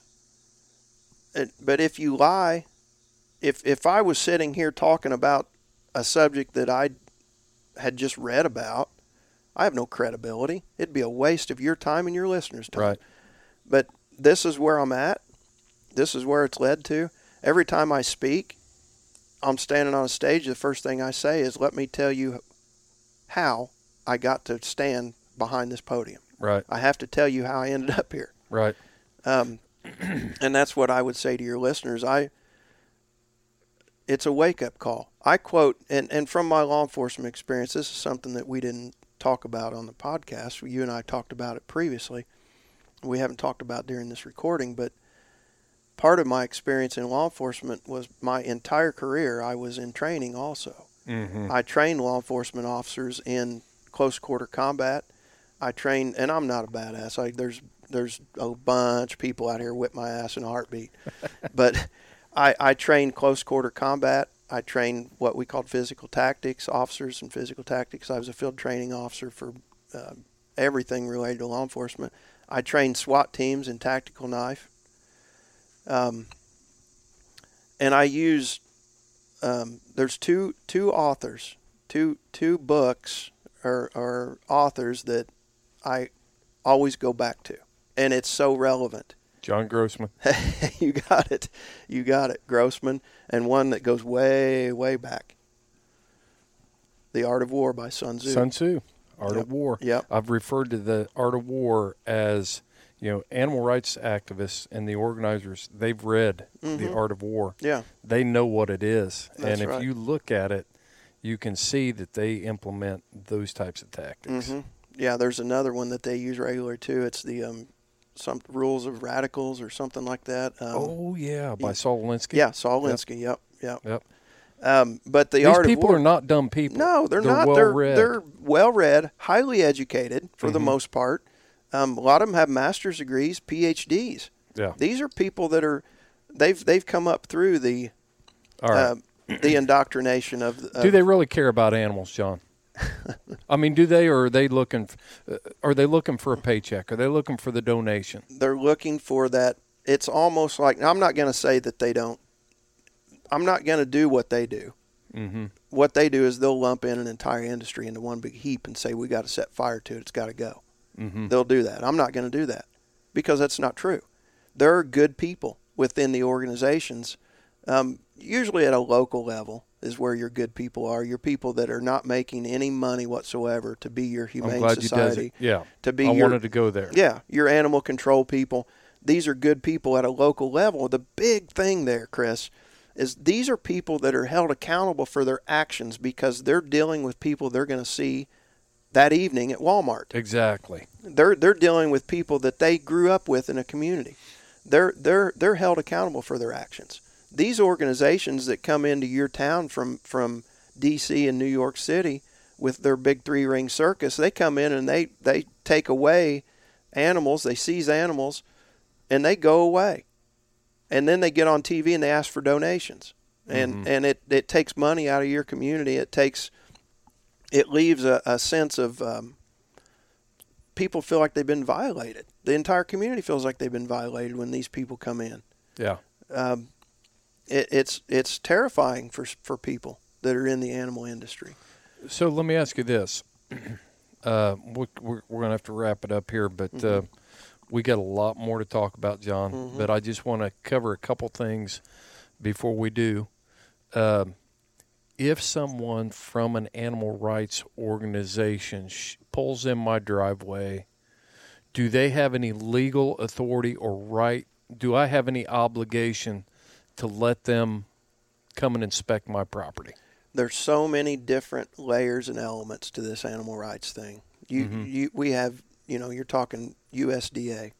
USDA has inspectors. If you're a licensed breeder, if you're a licensed individual, licensed for any kind of animal activity through the federal government or through the state or through your county, if your county requires certain licenses, just a simple dog license, but that would fall in a different category, obviously. But there are people that if you are a licensee, they have a right to come and inspect your operation. Government does. Government. And these animal rights organizations. But here's the big thing, Chris. Here's the dangerous thing. And why that question to your sheriff is so important. Are your deputies trained by these animal rights people? You need to ask your animal control. If your animal control is not under the umbrella of your sheriff, if they're a separate entity, they need to be asked the same questions. Are you trained by these organizations? Are you funded in any way? Have they given you a grant? I call them bribes. It's not a grant, it's a bribe because there's strings attached. They expect you to do certain things with that money. Those are the questions that need to be asked. But to get back to your question, you have a right to stop anyone at your driveway, at the edge of your property, and demand that they identify themselves. If you're not comfortable with who that individual is, I don't care who they say they are. If they're not in a uniform, a law enforcement uniform with a badge, and you don't recognize them, stop them, refuse them entry to your property. These people are slick. They're slick. Yep. But they're going to do their homework before they come to your place. They're not going to show up. They're going to have done their homework. They're going to have been following you in some way. It's one of the reasons that I'm off of all social media now is just because that's one of the best things that's one of their best tools is social media. The stuff that your houndsmen share on social media is the first thing they'll go look at if they decide to put a target on your back. That's the first thing they're going to look at. Thank you for validating that. We've still got several houndsmen out there in different groups and pages and different things that will not heed that warning, and they do not understand it. And they say things like, they're going to come and get it anyway. We might as well share what we're doing, or I'm not ashamed of what I do. Mm-hmm. Well, and they act like that they're going to make some last stand at the Alamo because they want to share videos of things on social media. And the problem with that is I'm proud of what I do. Mm-hmm. I am not ashamed of what I do. I produce a podcast. This thing puts a big target on me and my social media. Mm-hmm. So I'm not worried about that, but I'm not going to intentionally do things that these animal extremists can take. They can over-sensationalize it, Yep. take it out of context, Yep. play it at the next National or Natural Resources Commission meeting or my local commissioners meeting to show how I'm a barbarian. That's it. And feed the beast. That's it. And I mentioned Sun Tzu intentionally because there's a quote about, there's several good, obviously, quotes by Sun Tzu. But one of them is fighting from the high ground. And these animal rights extremists own the high ground. Mm-hmm. They own it right now. Anything we do now is reactive. We have not taken a proactive approach to go after these organizations to stop them. And therefore, we are way behind. We are fighting an uphill battle and with the sun in our eyes. Yeah. From low ground. Yeah. That's what we're doing. And if these individuals want to post this stuff, okay, look, guys, it's about bottom line is you're an attention whore. Let's just say what it is. You don't care about your fellow houndsmen. And I can say this, some of you may be offended by this statement. Some of the listeners may hate me for making this statement. They're going to say, who the hell is this guy? We talk about the truth. Yeah. Who is this guy to here. tell me? But you stop and just do me a favor. Stop and think before you post something and ask yourself, could this impact the entire industry? Could this hurt my neighbors? Could this hurt my friends in the long run? And if it can, then just pull your finger back and don't hit send. Don't share it. Is this going to benefit my hound hunting community, or is this going to benefit me? Yeah. Yeah. Am I going to get a bunch of likes? Who is this really for? Mm-hmm. Is it for me, or is it for, And if you really want to be a rebel in your cause and you really want to make a difference, then get your ass into those meetings. Go to the meeting and be that representative that sits there and says, that's a lie. That's a lie. Let me tell you what we really represent. Because if you want to lose credibility, keep posting a bunch of stuff that just feeds that animal rights extremist ideology. You're helping them. You're helping them. Right. If you're posting stuff that we all understand. This is what I've seen, John. I've seen videos that, it's a well laid out video. Okay, it shows the family together, the kids, the ethical pursuit, the harvest of the game, and then the family gathering for after that. And what happens is the animal rights extremists go and they peel all of the other stuff back. Mm-hmm. They pick and choose. They cherry pick the part that serves their cause. Yep. And now we're showing how these small children are being indoctrinated into the murder of wildlife. Yep, there you go. And you nailed it. Takes the context completely out of it. Let's take that exact scenario into the agriculture world. These people are going into the 4-H fairs. This is their great time right now to collect evidence. Yeah. They go into the 4-H fairs and they get photos of these kids selling their livestock in the ring. These kids hugging a cow by the neck and crying. Mm-hmm. And they put it on their social media. They're vegan. And again, I don't care what you eat. If you want to live on crickets and grasshoppers, more power to you. But these people are taking, they're what I call militant vegans. They take photos like that, and you just see them at the fair taking photos. You think it's somebody. Everybody's taking photos. Yeah, we've all got a phone. We've all got a camera. They're sharing this on social media, saying, "Look what these kids are going through. These poor children that are in these 4-H and FFA programs that they're being taught to murder." They use the word murder. They like to use these anthropomorphism words. that makes an animal turn into a person. Right. And they've been doing that since the 70s with cartoons, you know, with Bambi and stuff like that. This indoctrination started when we were little kids, Chris. Right. They want every kid to see an animal as a person. So they let them. They make them talk, and they have them do human things, and they drive cars, and that's a whole other rabbit hole. No pun intended. No pun intended. That we could go down, but they're using our own industries against us to push their narrative. Yes. So they're saying that these kids are being taught to murder these animals, and that these kids are going to be mentally disturbed for the rest of their life. Yep. And take that, just the agriculture community. Now, see, I'm getting fired up now, because if you take that, and for your listeners, please listen to me. They're doing that in the agriculture community. We all know the process of that cow, that hog, that it gets sold at auction. Some of them may go and live, but most of them are going straight to slaughter. Right. And it's going to fill the freezers, and you're going to sit around Sunday, and you're going to have a nice family dinner based on that. We're going to smoke it in your smoker. Yeah, that meat ought to be getting pretty good shape about now.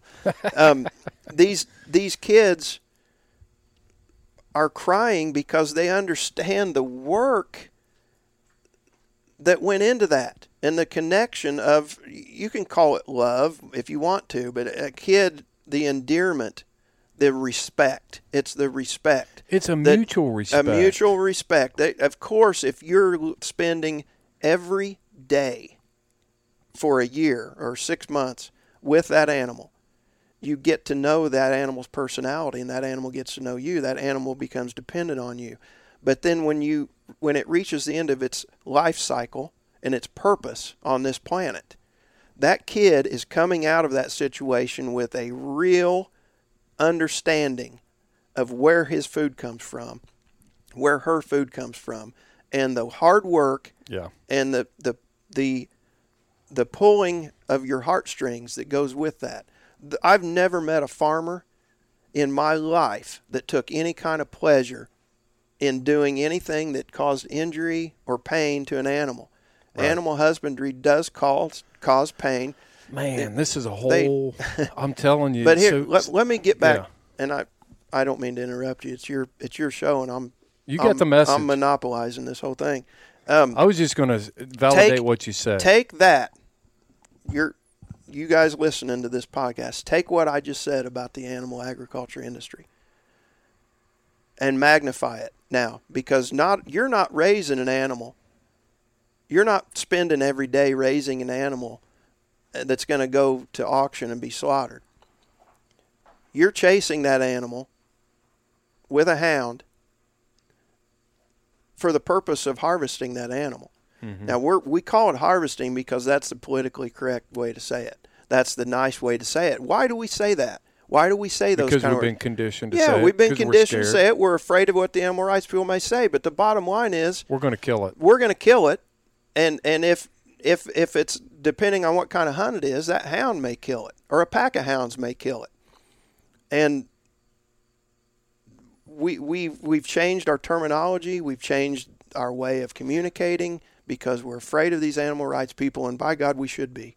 We should be afraid of them. Because I would say one thing about, the killing part. Mm-hmm. The unique thing about hunting with hounds is the vast majority of the time there is no other form of hunting out there mm-hmm. where when you put enough pressure on a black bear to run him up a tree, mm-hmm. you have all the time in the world normally to stand there and evaluate whether that's a specimen that should be taken out of the population. Mm-hmm. Should it be taken for wildlife management purposes? I've seen bears taken because they're at the end of their life cycle, mm-hmm. and hunters have hearts, you better believe and they see that animal, and it's like, man, I don't want to use my tag on this animal, but it's the right thing to do because mm-hmm. it's suffering. There is no glorious death in nature. Mm-hmm. Everything either starves to death, gets hit on the road, But the little Bambis aren't gathering around Grandpa's bed to see him off, you know, or they die of predation. You know, there's no glorious right. But animal hunters are connected with that in a way that an animal rights activist never will be. They have no desire to learn the truth. They absolutely don't. And I've seen houndsmen wade into ferocious bay up fights where a small, an animal is caught and putting themselves in danger for both their life of their hounds and also for the well-being of that animal. Mm-hmm. So anybody that tries to tell me that it's all about, you know, hunters care more about wildlife than an animal rights activist.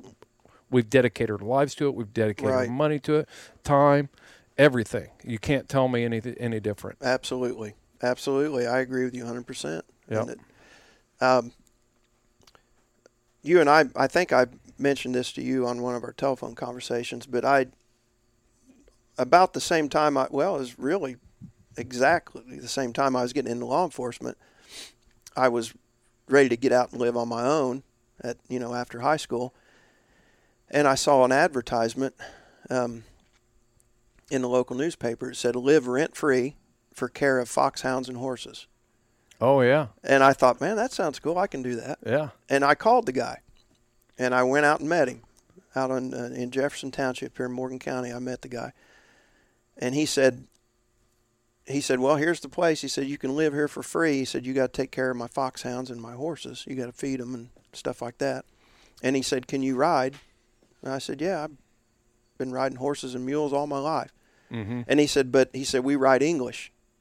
He said, you're probably used to Western. I said, yeah. And, I'm 19 years old. I didn't know you can do anything. I didn't know what, yeah. And I was getting into law enforcement. So, there's that, bravado.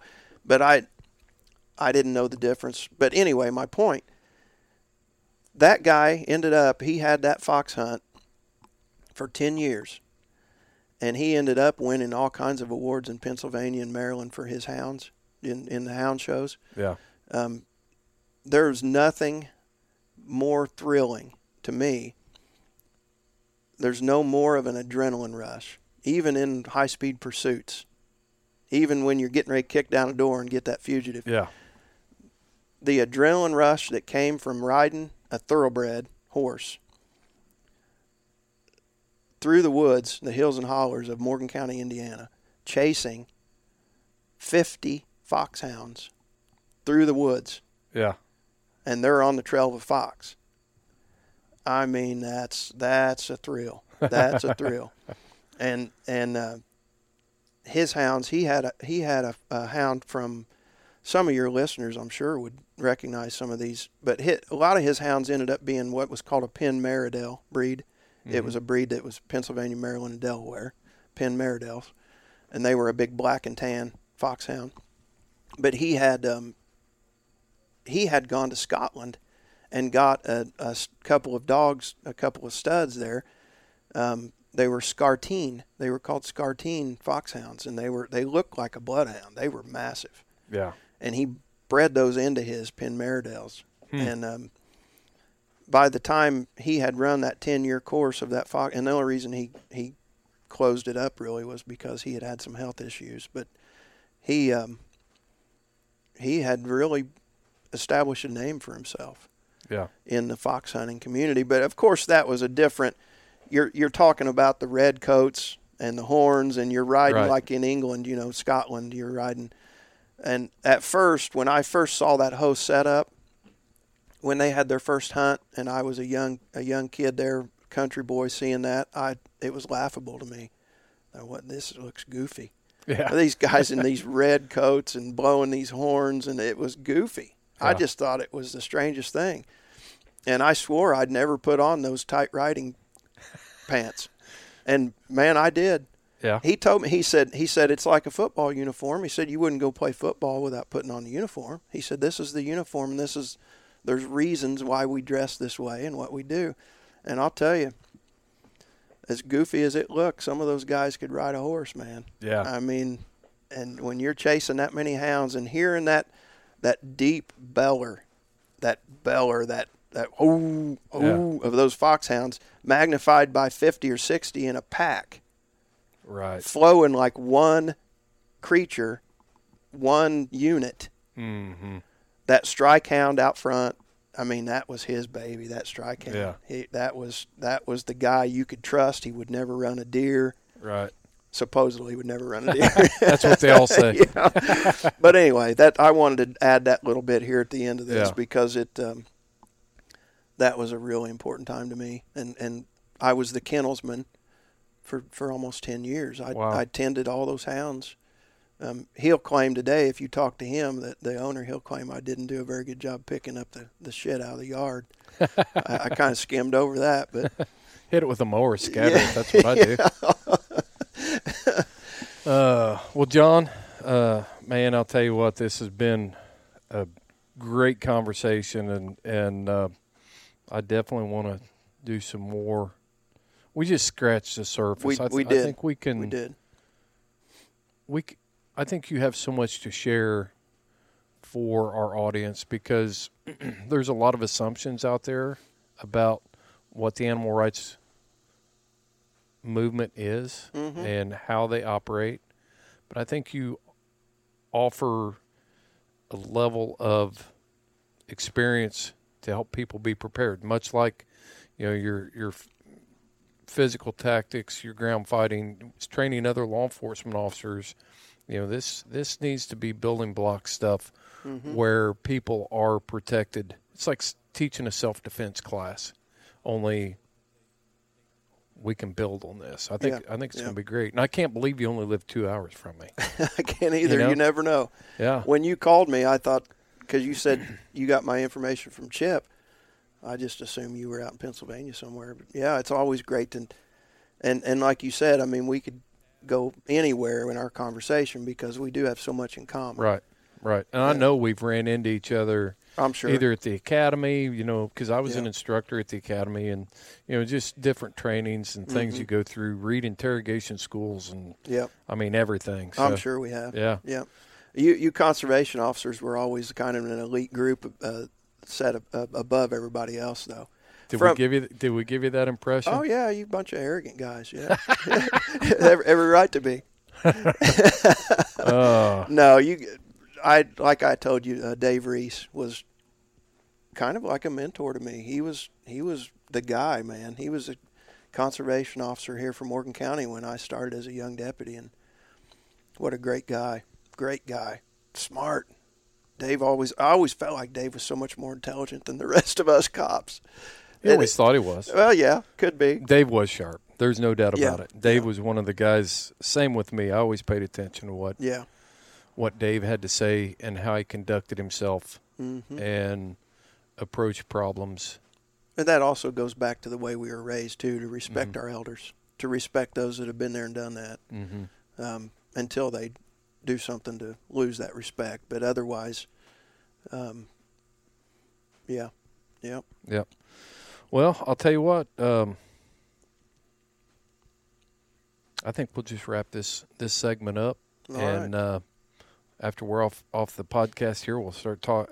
After I push the stop button, we'll talk about our plan for the future. All right, sounds good. We close them out at the same way every time, and you're going to have to go way back to those fox hunting days and following those big.